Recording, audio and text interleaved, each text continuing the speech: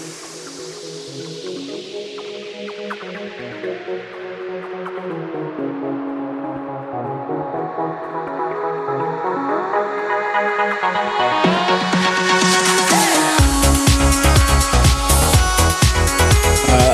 this isn't really DC news, but I am going to cover the NWSL Championship down in Cary, North Carolina, even though I'm staying technically, I think it's technically Raleigh, but it's very close to the intersection of all three of those cities, Raleigh, Durham, and Cary. You shouldn't stay in Cary. Raleigh is the better choice by far. My choice was dictated Durham would have been the best choice, but Raleigh is much better than Cary. My choice was dictated by two things. One, the hotel deals near the airport were much better than the deals anywhere else. And so I got a deal in which I'm paying like $70 a night for a room with 2 queen beds. And I'm just one person. I'm not taking anyone with me. So obviously, how many nights are you staying there? 3 nights, 4 days, 3 nights. So you're just going to alternate one bed, one bed, one bed, one bed. Well, I guess the first thing I'm going to do is I'm going to set my stuff down, and then I'm going to kick my shoes off, and then I'm going to get in one bed and jump back and forth like a small child. Because that is what you do when you get to a hotel room and you have 2 beds. And then I guess I'll figure it out from there whether I'm going to alternate or not. For me, I'm always if I have 2 beds in a room I'm staying in by myself, I'm always sleep in the bed closest to the window. I don't know why, but furthest away from the door, closest to the window is where I go. To me. I think I've done that. Except during a spring break trip in which me and 3 friends were splitting one room with 2 beds. It was just the package deal. It was the cheapest way to get there, and we were cheap, broke college students. And the first night we were there, my one friend, the smallest of our group of 4, thus we all drank the same amount, but because he is smaller than us, he was having a tough night. And by that, I mean he was throwing up everywhere. And I did not think of this when we entered the room. And as soon as the door opened, my 2 other friends said, call the far bed, call the far bed. And our other friend was like, I guess I'm in the near bed. And I was like, I guess I'm going to sleep on the floor because I don't want you vomiting on me in the night. You didn't call the barf bed? Well, I could have slept in the barf bed, but I slept on the floor instead. And then the next morning, they all woke up feeling tremendous. We had our flight left at like 5 a.m. because of a snafu with Expedia. Screw those guys forever. I'm never, ever going to forgive them. But yeah, so they all woke up after like 6 to 7 hours of drunk hangover sleep. And they were like, I feel like a new human being. I feel great. And they were so celebrating, but I slept on the floor and I felt like someone had come in and beaten me with a bat during the night. And that's how my spring break got started. Jason, you need to make the barf friend sleep in the tub. He flopped onto the bed. He is a you are a strong man. He's also the smallest of you. Scoop. He already had some barf. There was already a barf situation. I didn't really want to touch him. The situation was out of my hands. The moment I had to do this was as soon as I opened the door, I should have called dibs on the bed, and I missed it in a split second. That's my fault. But yeah, boo Expedia. Anyway, I'm hoping that nothing like that happens when I'm in North Carolina. You'll have 2 beds and nobody to share them with. 2 beds that I can jump back and forth between. And also, I'm going to be eating Bojangles, Waffle House, and Cookout. Jason, before we move on to the food, though, which I'm sure we're going to, I want you to promise me that you are going to set up your phone to take a video of you jumping back and forth over the gap between the 2 beds. I mean, I probably forget, if I'm being perfectly honest. Even if I promised you that, I would probably forget to do it. Can you try? I can try. I can give it my best attempt. That's really all I can ask. Yes, this is, I will be getting there in 16 days. So I have 16 days for this to pop back into my brain when I need to remember it. So we'll see. I will make my best effort, though, because I do think the idea of jumping back and forth in those beds as an adult is incredibly stupid, and that's what makes it good. When you're a child, it's like, oh, that's charming and fun. Of course a child would do this. It's a great time. Adults shouldn't be entertained by jumping on a bed. This thrill should be long gone. And yet, here you are, 16 days hilarious. Out, like looking forward to it. And I want to see a video of it. Ben, I know you have restaurant takes. No, let's keep it going. Hey, welcome in. This is Filibuster, the Black and Red United and Adults Jumping on Beds podcast. I am Adam Taylor. They are Jason Anderson and Ben Bromley. We're all from blackandredunited.com. We talk about DC United, and tonight we are answering your questions. Full disclosure, we are recording this immediately after ending the episode from earlier this week, so we are all drinking essentially the same things as we were. If you want to know what we were drinking, go back and listen to it then. So we're gonna dispense with what are you drinking. I know traditionalists among our listeners will be agog and aghast at that. Get used to change. I'm not drinking the same thing. I'm not either. You'll just have to imagine what it is. You won't know. Ben, the youngest among us, is also the curmudgeonliest. And you know what? Screw it. Ben, what are you drinking? I'm still drinking a Marg. You'll never know. Reposado. A man of mystery. I'm drinking Polar Grapefruit Seltzer because I just had a fairly substantial amount of bourbon, and it's Tuesday. It's true. It's Wednesday. It's not Tuesday. It's Wednesday, Lemon. Oh yeah, that's right. We did do this on Wednesday, didn't we? Yeah, because of Ben's car. We were going to do it. Whatever. It's a day where because Rebecca. It's a day where you drink one substantial drink, not several substantial drinks. Yes. Regardless, it is Wednesday because Rebecca Vardy sabotaged Ben's wife's car. All right, let's go. Allegedly. $600. It's Twitter box. It's Twitter box. That means we're answering your questions. We got a lot of similar questions because there are some things that are on people's minds. One of those things is Flow Sports. DC United announced last week that they ended the agreement with Flow Sports, which was supposed to be for 3 years, 4 years. 3 years, I think it was. Yeah, I think it was 4. Potentially up to $12 million being paid to DC United for those streaming rights, exclusive in-market rights for streaming or TV. They just happen to all go to streaming because Flow Sports is like that.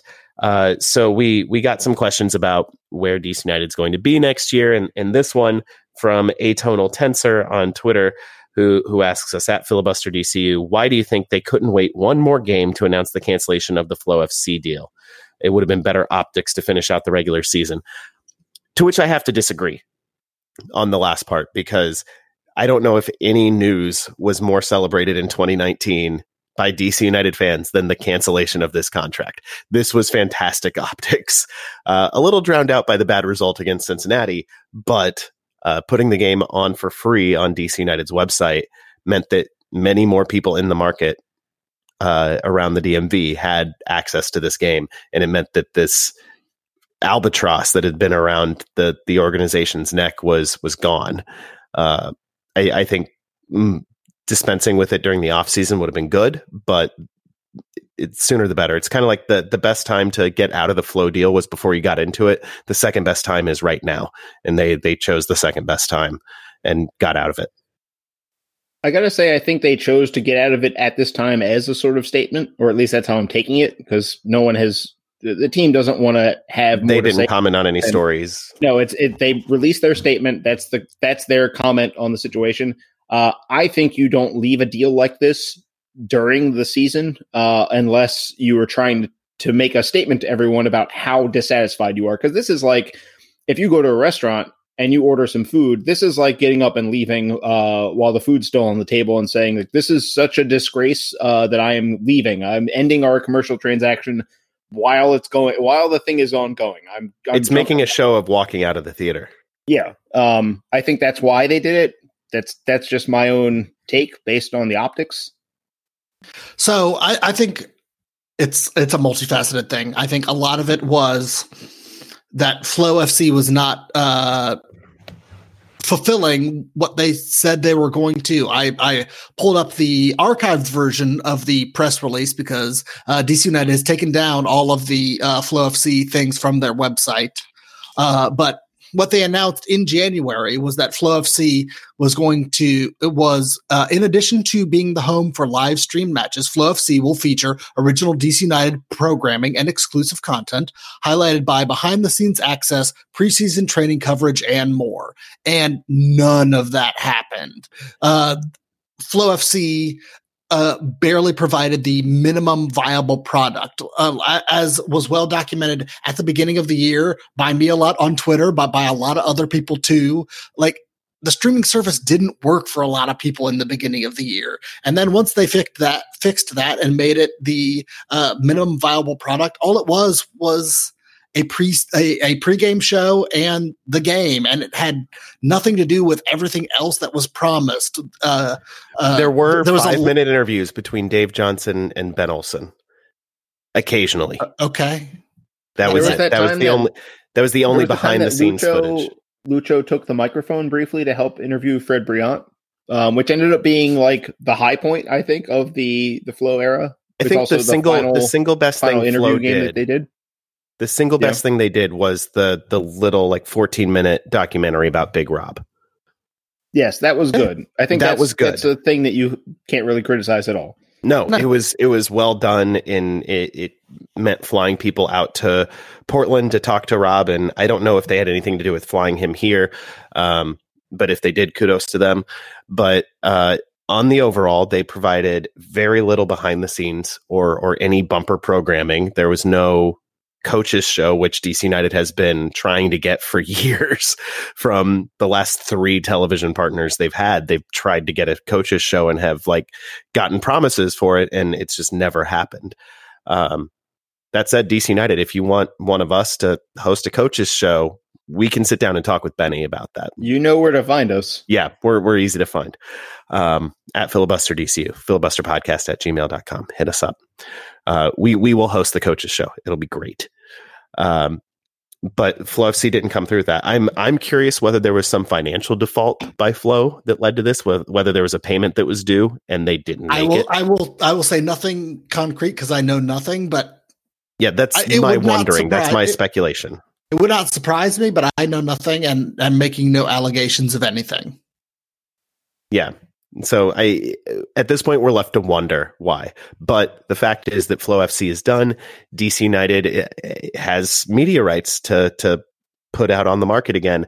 The word is that MLS is telling teams not to sign anything. I forget if it's that go into 2022 or that goes past 2022, because I think they want a league-wide streaming solution for in and out of market games. And I feel like that's also an old, like, not to discount what you're saying, but I feel like I haven't heard a lot about that in the past, like 6 months. I feel like that's like a year old. It's several months old, but that doesn't make it less true. I mean, there's no reason, there's no updates for it. It's just, that's the most recent thing. It just happens to be several months old. I feel like a lot of DC United could sign a 2-year, 3-year deal under that still. That could involve TV, actual honest to God TV like they used to have, and also streaming in market. I know NBC Sports Washington, formerly CSN, formerly Hometown Sports, they have a streaming app now, which could put them back on the table. I don't know. We did have a question on where do we expect or want to see DC United on TV or streaming next year. Do you guys have any thoughts on that at this point? I don't have a preferred outlet. I have preferences for what that outlet does. And those preferences are keep the announcing crew. I wish that I had been able to watch that last game with I wanted to see the experience of the Dave Johnson, Devin McTavish booth, and then Joanna Lohman doing analyst stuff, and Claudia Pagan on the sidelines. I would like to have seen that in action. But yeah, the main thing for me, and this shouldn't be a difficult request, but over the years it has been, show all the games. DC United has 34 games in the regular season. If national TV picks up 10, you have to pick up 24 games. You have to broadcast them. It should not be a problem You should not stop because the unfortunately named local football team has a training session in August, or the Wizards have a game or whatever. Show every single game, no exceptions, no excuses. You have, if you're going to be the broadcast partner, you have to do this or you are not doing the job. End of discussion for me. I want Spanish language. I you know what, that's just as important, quite frankly. Like I came to the conclusion after probably too many years living in DC to be making this conclusion that if you're an English speaker and you only speak English, the two languages that are most important to learn in DC are Spanish and American Sign Language. And there are other languages that are very helpful in DC because you can learn Amharic because there's a huge Ethiopian population. Mandarin is big because there still is a large Chinese population. There are many languages that are very helpful for integrating you into DC's very diverse community. But Spanish and ASL are the biggest ones in my experience here. And to not have a Spanish language TV broadcast, to not be putting out more content in Spanish by DC United, it's just it's a missed opportunity. It's not being as inclusive as they should be. So getting even if DC United is on Univision in DC and the primary feed is in Spanish and you have to hit the SAP button to get English, or even if English is only available for some of the games, that's fine. Just get the damn game in Spanish because it's a huge opportunity for the team that they've just been completely ignoring for a long damn time. Yeah, I would say my thought is similar to y'all. It's getting the team to the biggest audience, and if that is something like putting them on Univision in DC, if it's putting them on ESPN Plus, if it's putting them on YouTube TV, if they determine that as somehow the biggest reach in the potential soccer watching audience in the DC area, that all of that is great. They need to be highlighting the people who might want to watch soccer but aren't currently going to games and getting those people to watch. So yeah, I would love the games to be on over the air. Like I'm not denigrating Univision as an outlet. I think that would be a fantastic opportunity. LAFC puts their English language feed on YouTube TV and has an over-the-air partner in Spanish. And that seems like a pretty good model to go with, honestly. I would love to have easy access for free to Dave Johnson, but if that's not in the cards, it's not in the cards. Either way, Flow Sports is dead. Long live whoever's next. The next question, and you knew this was coming, is about Ben Olsen. We had lots of questions about Ben Olsen and his current role with the club. And I'm choosing this one for the diplomatic phrasing of it, which not every question about Ben Olsen is diplomatically phrased. I'll put it that way. This is from DC Josh, who is at Josh Redshaw on Twitter. He asks us at Filibuster DCU, is it time to promote Olsen to a front office role and hire a new coach? He says he doesn't want to see Benny leave the organization, but he feels like we need a more cohesive offensive identity to compete for trophies. Is there another way to throw some new ideas into the coaching staff? I like the way he put that because Ben Olsen's contract, it's been reported, stipulates that if he is relieved of his head coaching duties, there will be a role for him in the organization in another context. Saying it's a promotion is a very diplomatic way to put it. We were asked this question earlier in the year. What would it take to fire Ben Olsen if you're DC United? And I think I had said something like not getting a home game in the playoffs and then losing in the first round. I think if he goes on, gets to the conference final, his job is probably safe. If he gets to MLS Cup, it's even more probably safe. And if he wins it, you can't fire him because he just won MLS Cup. And he shouldn't be fired if he wins MLS Cup. I think that's not controversial for 95% of people. But if DC United doesn't get out of the first round, having ended the season the way they did, even with the scoreless streak or the shutout streak and all that. I don't know. What do you guys think? I think you can't separate Ben Olsen from Dave Casper. If you're going to get rid of one, you got to get they are inextricably linked at this point. I think you've got to, if you want to make a change at one of those positions, you've got to make a change at both of those positions. And so if you think you need to get rid of Ben Olsen, you've got to get rid of Dave Casper and just start fresh with an entirely new soccer side of the business. And I think if they lose against Toronto, I think it might be time. Like, Ben Olsen has been there almost a decade. Dave Casper's been there 15 plus years. It may be seen as change for change's sakes, but it's been a long time. And if they don't get past the first round again this time, I think it might be time for that change. I mean, I think Olsen's kind of in a weird in-between state where the last 2 years, DC has gotten to the 50-point barrier. I know it doesn't feel like 2019 was a 50-point team, but they got to 50 points, be it, not by on the last day doing it in the least glamorous fashion they possibly could. But they have gotten to 50 points in the last 2 years. It's awfully tough for an MLS team to fire a coach when they get 50 points 2 years running. On the other hand, we are starting to run into a ceiling, it seems like, of where this team can go. The fact that this year started with so much promise and things went awry midseason and it took a long time to get right. And getting right meant sort of going back to some old stylistic things that maybe none of us are particularly enamored with. So as always with these things, or not always, but every once in a while there's a coach that obviously deserves to go. But this is one of those where you can make a strong case to retain him, just as you can make a strong case to let him go.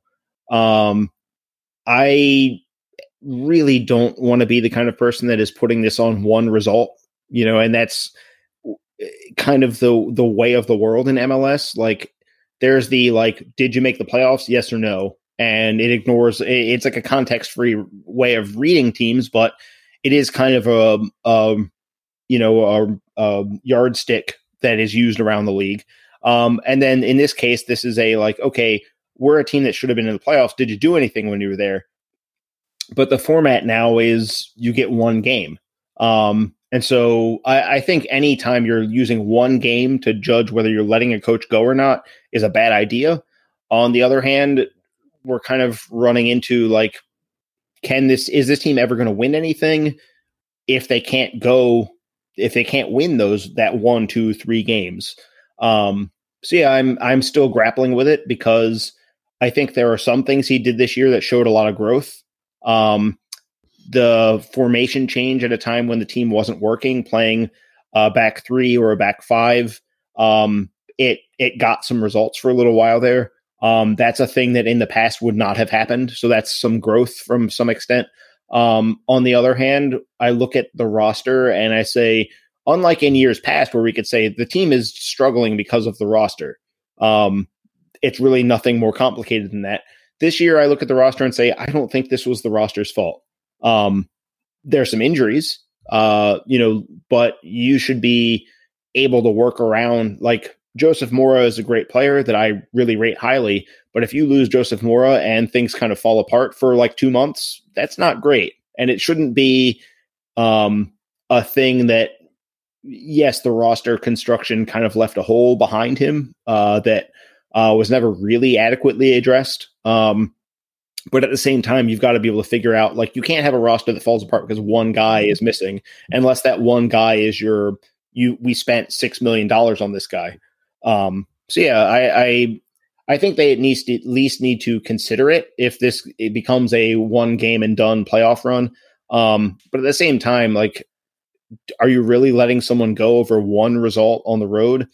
That seems like the kind of thing that, like, but it's not one result on the road. It's every result. It's every playoff failure. Yeah, but by the same token, but at this point, if you're making your decision with all that context, if your decision comes down to the result of this game, then you're making the decision based on one result. Yeah, even if the context is informed by, and say he won in Toronto, and you could make the case. You could still make that case if they get to the conference final and go out. You'd still have essentially the same record as a coach overall. That's my point. I've been on record. Yeah, go ahead.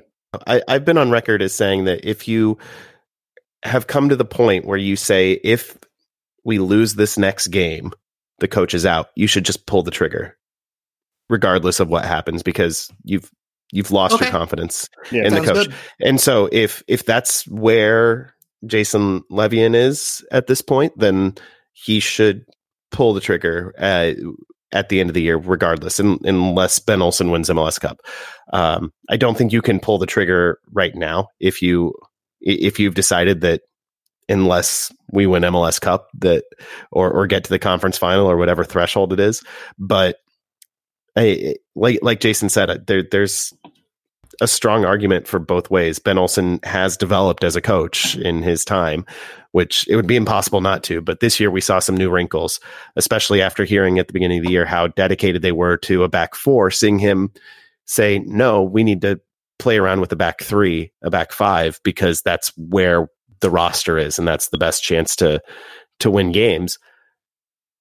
Seeing him make those adjustments is a positive sign. And it's something that he does deserve some credit for. That said, expectations matter. Expectations were very high this year, and I think Benny would hopefully be the first to say that the team didn't meet those expectations this year. For X, Y, and Z reasons, it didn't happen. And that's his responsibility, is to meet those expectations. So I can see both sides, just like you mentioned, Jason. Right. I guess the one thing I will say definitively is that if you have a simple argument on this topic, you're wrong. Yes. If your argument is like a one sentence thought on this topic, then you've probably gotten it wrong, because I don't think he's as bad as people think. I don't think he's as good as what, the quiet defenders of him will have you go with. He is somewhere in the middle. We're in a gray area. It's complicated. There are things he does that are good. There are things he does that are bad. If you are just yelling fire Olsen or Olsen in, you have oversimplified this thing by way too much. And you're either not engaging with it, or your engagement process needs some work, because this is a tricky one.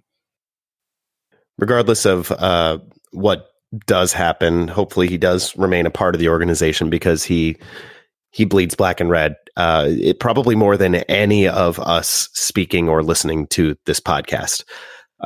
He loves this club, and he should remain a part of it in some capacity. I don't know what that is, but if he wants to, or if he wants to walk away, right, then I am not advocating for forced labor of Ben Olsen.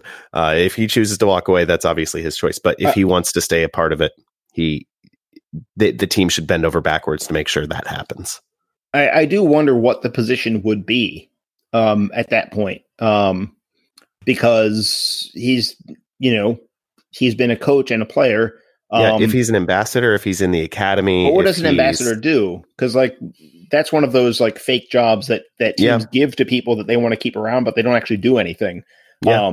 And I hate to say it, but Wayne Rooney being an ambassador for DC United, I've been told that that's what the plan is, but I've also been told that there's no concrete, list of this is what we actually want you to do. It's also going to be. I've been told that it's going to be worked out in the off season, but I also when he's an employee of a new club. But like any MLS team that has done things like this, and not just MLS, I mean, you look worldwide, there are club ambassadors who are famous ex-players who just sort of, show up at events effectively. In MLS, no one is more. Are we going with Frankie Hayduk? Yes. Yeah. Yes, we are. Frankie Hayduk is the archetype of the MLS club ambassador. But most of them don't hang out to the extent or with the vigor that Frankie Hayduk hangs out at crew games. Most of the time, you find fans asking, like, so what is the club ambassador doing exactly? And no one has a good answer for you. So if it became something like, well, let's give him a club ambassador role, that's basically like saying, let's just, give him some money for existing. Yeah, I'd rather see him get involved with the academy in some respect, or something with the front office, learning other aspects of the soccer business, something, whatever he wants to do, basically. But as Ben said, like if he doesn't want it, he doesn't want it. But I think because he is so married to this organization, he probably will want to stay involved. I mean, he signed the contract that included this. I don't know if he fought for it or if it was just offered. It seems like he's occasionally seemed in interviews like if he's not the coach, it almost seems like he wants to be out of it completely. But that's just me psychoanalyzing from a nothing position. I mean, I guess there is one thing I will add is that DC United needs to expand in general. The apparatus off field. Obviously, we're not talking about him taking like a position doing social media for the website. But they do need to expand, and if they find a role that he would excel at, that doesn't currently exist, they should consider things like that too. We shouldn't think of this as just he'll either be the new technical director or general manager, or he just won't be there. There are other possibilities that you have to be a little creative with that maybe could be something. But I guess the main thing for me is if you do promote him into a front office gig, like make it something where he's actually doing something. Because then at least then he's like actively involved. Like don't make it a thing where he just sort of shows up from time to time and that's it. I had way too many questions written down for this because we've gone long on these. Well, that was the big one, right? Yeah, that's those two were the big ones. Yeah, so we're gonna. I don't know if I'll call this a full-fledged lightning round, but we are going to move on. Do it. How about do it?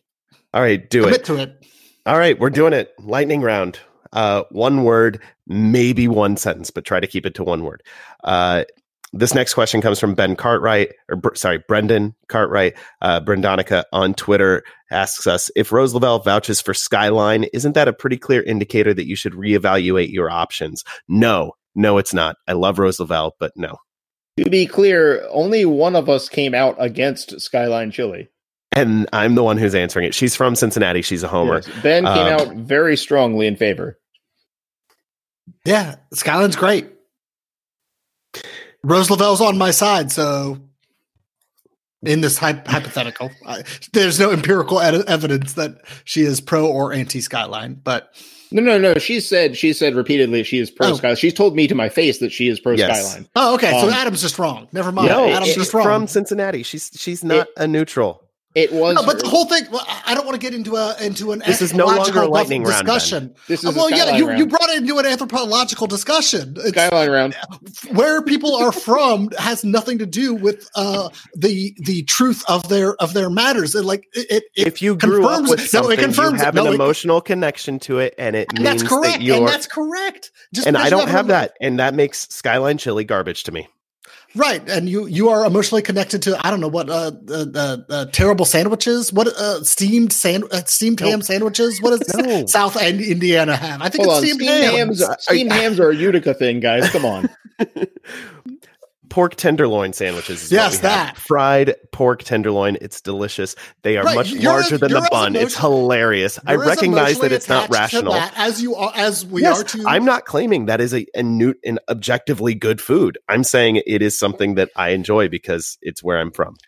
Right. You are saying Skyline is good. It is normative.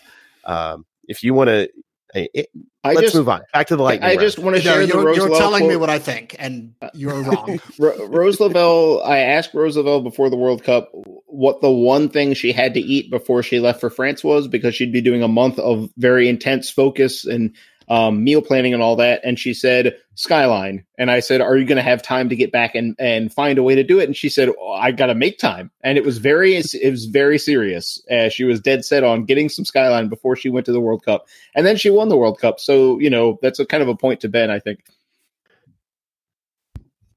Next question comes from Rich on Twitter, and this is mostly because I promised that abacus-related questions would be answered on the show. No one asked a biohazard question, by the way, listeners. Nope. Anyway, go ahead, Adam. Rich asks us, can an abacus be used to calculate the frustration level of the fans with not being able to secure a home playoff game while up 2 men with over half a game left? He didn't mention that it was against the worst team in MLS. I guess if you wanted to use an abacus to measure that, it would be how many abaci you could throw and how far you could throw them. But I don't think you can use little beads on an abacus to measure the frustration, because it was pretty high level frustration. I think you can measure it based on how crushed your abacus is. Yes. Next question comes from at Hippie Not Hipster on Twitter, whose name right now is more like Wayne Hoomey. Am I right? Who asks us, with FC Midtjylland seemingly remembering that Bill is a rostered player this past weekend, they applauded on Twitter. FC Midtjylland applauded Bill Hamid and his great saves. What do you think are the chances DC United bring him back? Obviously, his play has been phenomenal, and it's certainly increased his price tag. The question we'll get to after this. This scares me, because Bill Hamid's very important to the team, and I was happier with Midtjylland thinking that, just forgetting he exists. Yeah, but they were never going to do that. They were always going to look at his the balance of his season, and I had my hopes. Damn it. Unreasonable as they may have been. They were always going to look at the balance of his season, and this is one of the reasons why they bought him. They were one of the reasons, or signed him. They didn't buy him. They hoped that he might play a part for the team themselves, but it was also an investment, and so far, it looks like the investment part has played out well, because he's played well for DC United, and either DC United is going to pay a larger transfer fee this winter than they were going to have to before, or maybe another team will, or maybe he'll be able to go back and challenge Midtjylland's starter, who is in his mid 35 and playing out of his mind. So he's older than me, but younger than the rest of the filibuster hosts. So he's the same age as me. Thank you very much. I don't know whether his birthday's before or after mine, but we are both currently 35. I will not be defamed on my own podcast. Thank you very much. Okay, I'll edit your complaints out. Damn it. But I mean, from Midtjylland's point of view, they've done basically like the 4D chess version of this, and DC United has no control over it, and it makes me very sad. But I am trying to mentally prepare myself for a life without Bill Hamid, just so if it falls that way, at least I will be slightly less disappointed, because I want Bill Hamid to be back too, because he's so good, and I love him so. Yeah, it's a tough situation they worked themselves into by not signing him back when they had the shot, back when the contract negotiations were going on. It made sense to a certain extent, because they're wondering about, we know he's had knee surgery and he's essentially got most of the cartilage in his knee has been removed. And thus there might be the injury concern. And I'm sure that factored into some of their, calculations on how much to actually offer him. The downside of that, if you get those calculations wrong, which they have this year, because he's been the best goalkeeper in MLS this year, is that he might sign with somebody else, and then that somebody else might say, hey, it looked like while he was playing for you guys on loan that things went awesome, so our price is now up here instead of down where it was. I think ultimately, if I'm DC United, I'm probably going to take care of that one first, because you've got, with Bale, it's more than just the player you're getting. Obviously a great player, but you're also getting more than anyone else on the roster, someone that cares deeply about DC United, that has that attachment, that has those roots in the area and with the team specifically. So that, I think, is it's not always a factor, but it is a factor in this case. So I think they will probably go through with that, but it's going to complicate their attempts to then secure Lucas Rodriguez. I think the Hamid situation almost precludes keeping Leo Hara.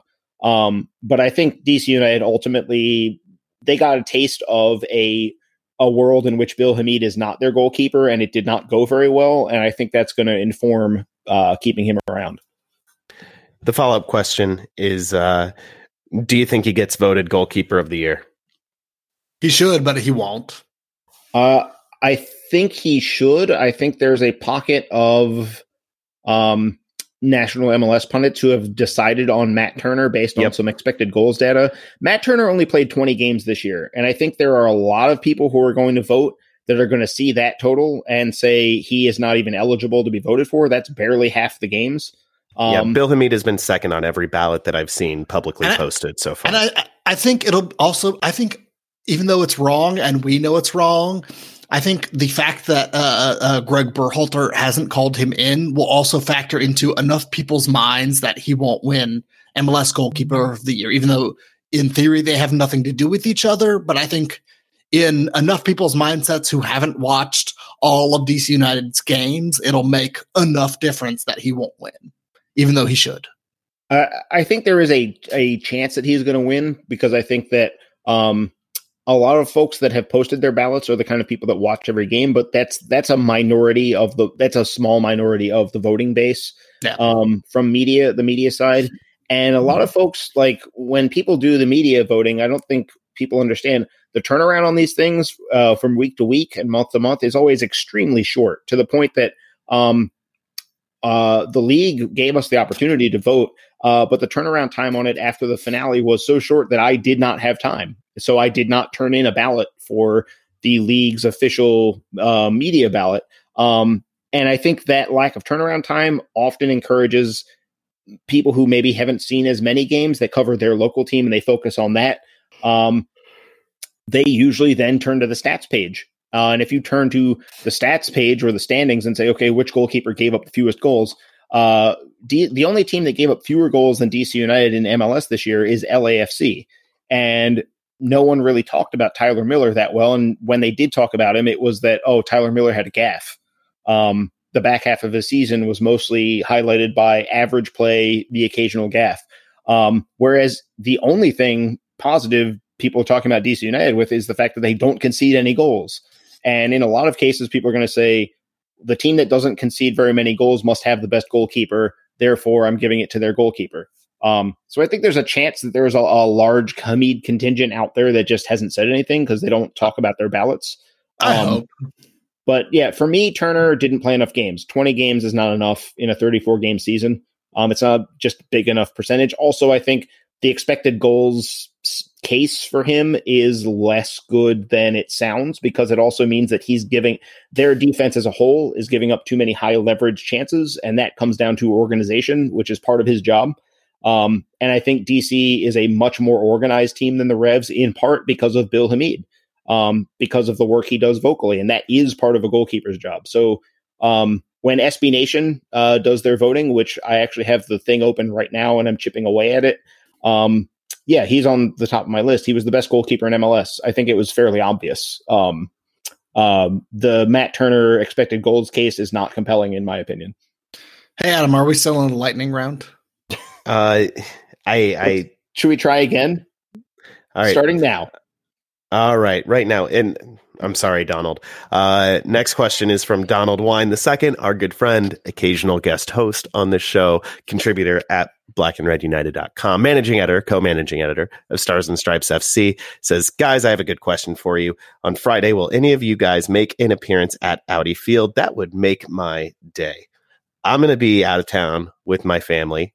He's referring, of course, to the U.S. men's national team's CONCACAF Nations League opener against Cuba down on Buzzard Point this Friday night, which may be the day this episode is released. I will not be there. Friday? No, it will not be. This episode might be released on Friday. I take that back. Ha! Could be, could not be. Victory. I should end the show right now. But I'm not. You guys should answer. I won't be there.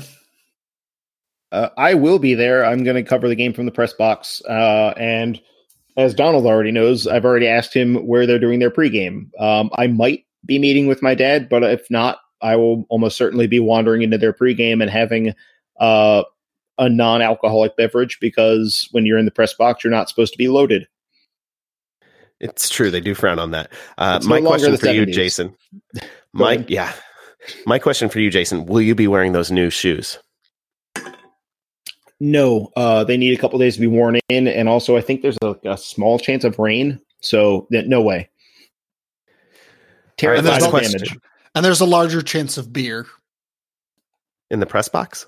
Well, no, if I'm going to just in the air at the pregame thing, to meet up with Donald, then no way I'm going to risk it on the spillage is too high a risk. Absolutely not. Last question, because we've gone even longer than I thought we would. Lightning round starting now. I've cut questions from this. This comes from Blasian says, Soul Train, Rick the Blasian, good friend of ours, contributor to Black and Red United. He writes our fantasy column every week. He asks, I say with a large sigh, if Adam had a goat, what would he name it? I will let you guys answer first. It's an interesting question. It's a lightning round question. Remember that. Boilermaker. Boilermaker the goat. First answer. Because Adam, you and Anne Louise have named your children somewhat unconventionally, not bizarrely, but there's not too many children with those names running around that I encounter. thought this was the lightning round. It's a difficult You've met question. Jason. I think. Well, first of all, if Adam had a goat, he would be reluctant to have the goat. But he'd name it. He'd name it Jason or Ben. Probably Ben. You might be onto something there. He might name it after us. It would be a swipe, but also we would welcome it. Right. It would backfire completely, which is the way this bit has always gone. So I think Ben has the best answer. Yeah, Ben nailed it. I can't do better than that. The question is, would it be Benjamin Jason the goat or Jason Benjamin the goat? It would be the full Benjamin, by the way. Yes, it would. In that situation. I think Benjamin Jason.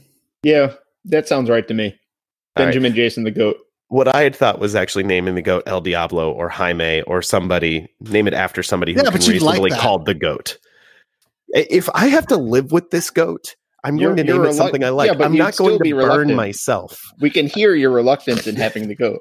Yes, but if the goat has to be here, he may as well, or she, have maybe her name is La Diabla. I don't know. Jaime is a name that works both ways. But one of those probably is where I would actually go. But only after you've had the discussion about the concept of naming it after us and then it backfiring on you. Yes. Would it be a situation where you named the goat Benjamin Jason and then we had fun about it rather than being upset with it? And then you said, I'm changing the goat's name. No, because we've done this podcast for long enough and I know you guys well enough to know that you would enjoy that. And I would not fall into that trap. I'm not so sure. And on that note, that's it for us this week. We will be back next week with a preview of the Toronto game and Lord knows what else we're going to have next week. Thank you for listening. Find us at blackandredunited.com. Support us financially at patreon.com/filibuster. Hit us on Twitter at filibusterdcu, at Black and Red U. Send your emails to filibusterpodcast@gmail.com. Download, rate, review, subscribe, wherever you get your podcasts. Mostly, though, please tell a friend about the show. That's the best way to get the word out. So if you're on the plane to Toronto, if you are at the bar, if you just have a friend over, just mention the podcast. We'd be really grateful for that. And we're really grateful that you listen. So thank you again. For Jason and Ben, I'm Adam, and we'll talk to you again real soon. Say goodbye, Jason. Adam, you have to get the goat now. I do not have to get the goat now.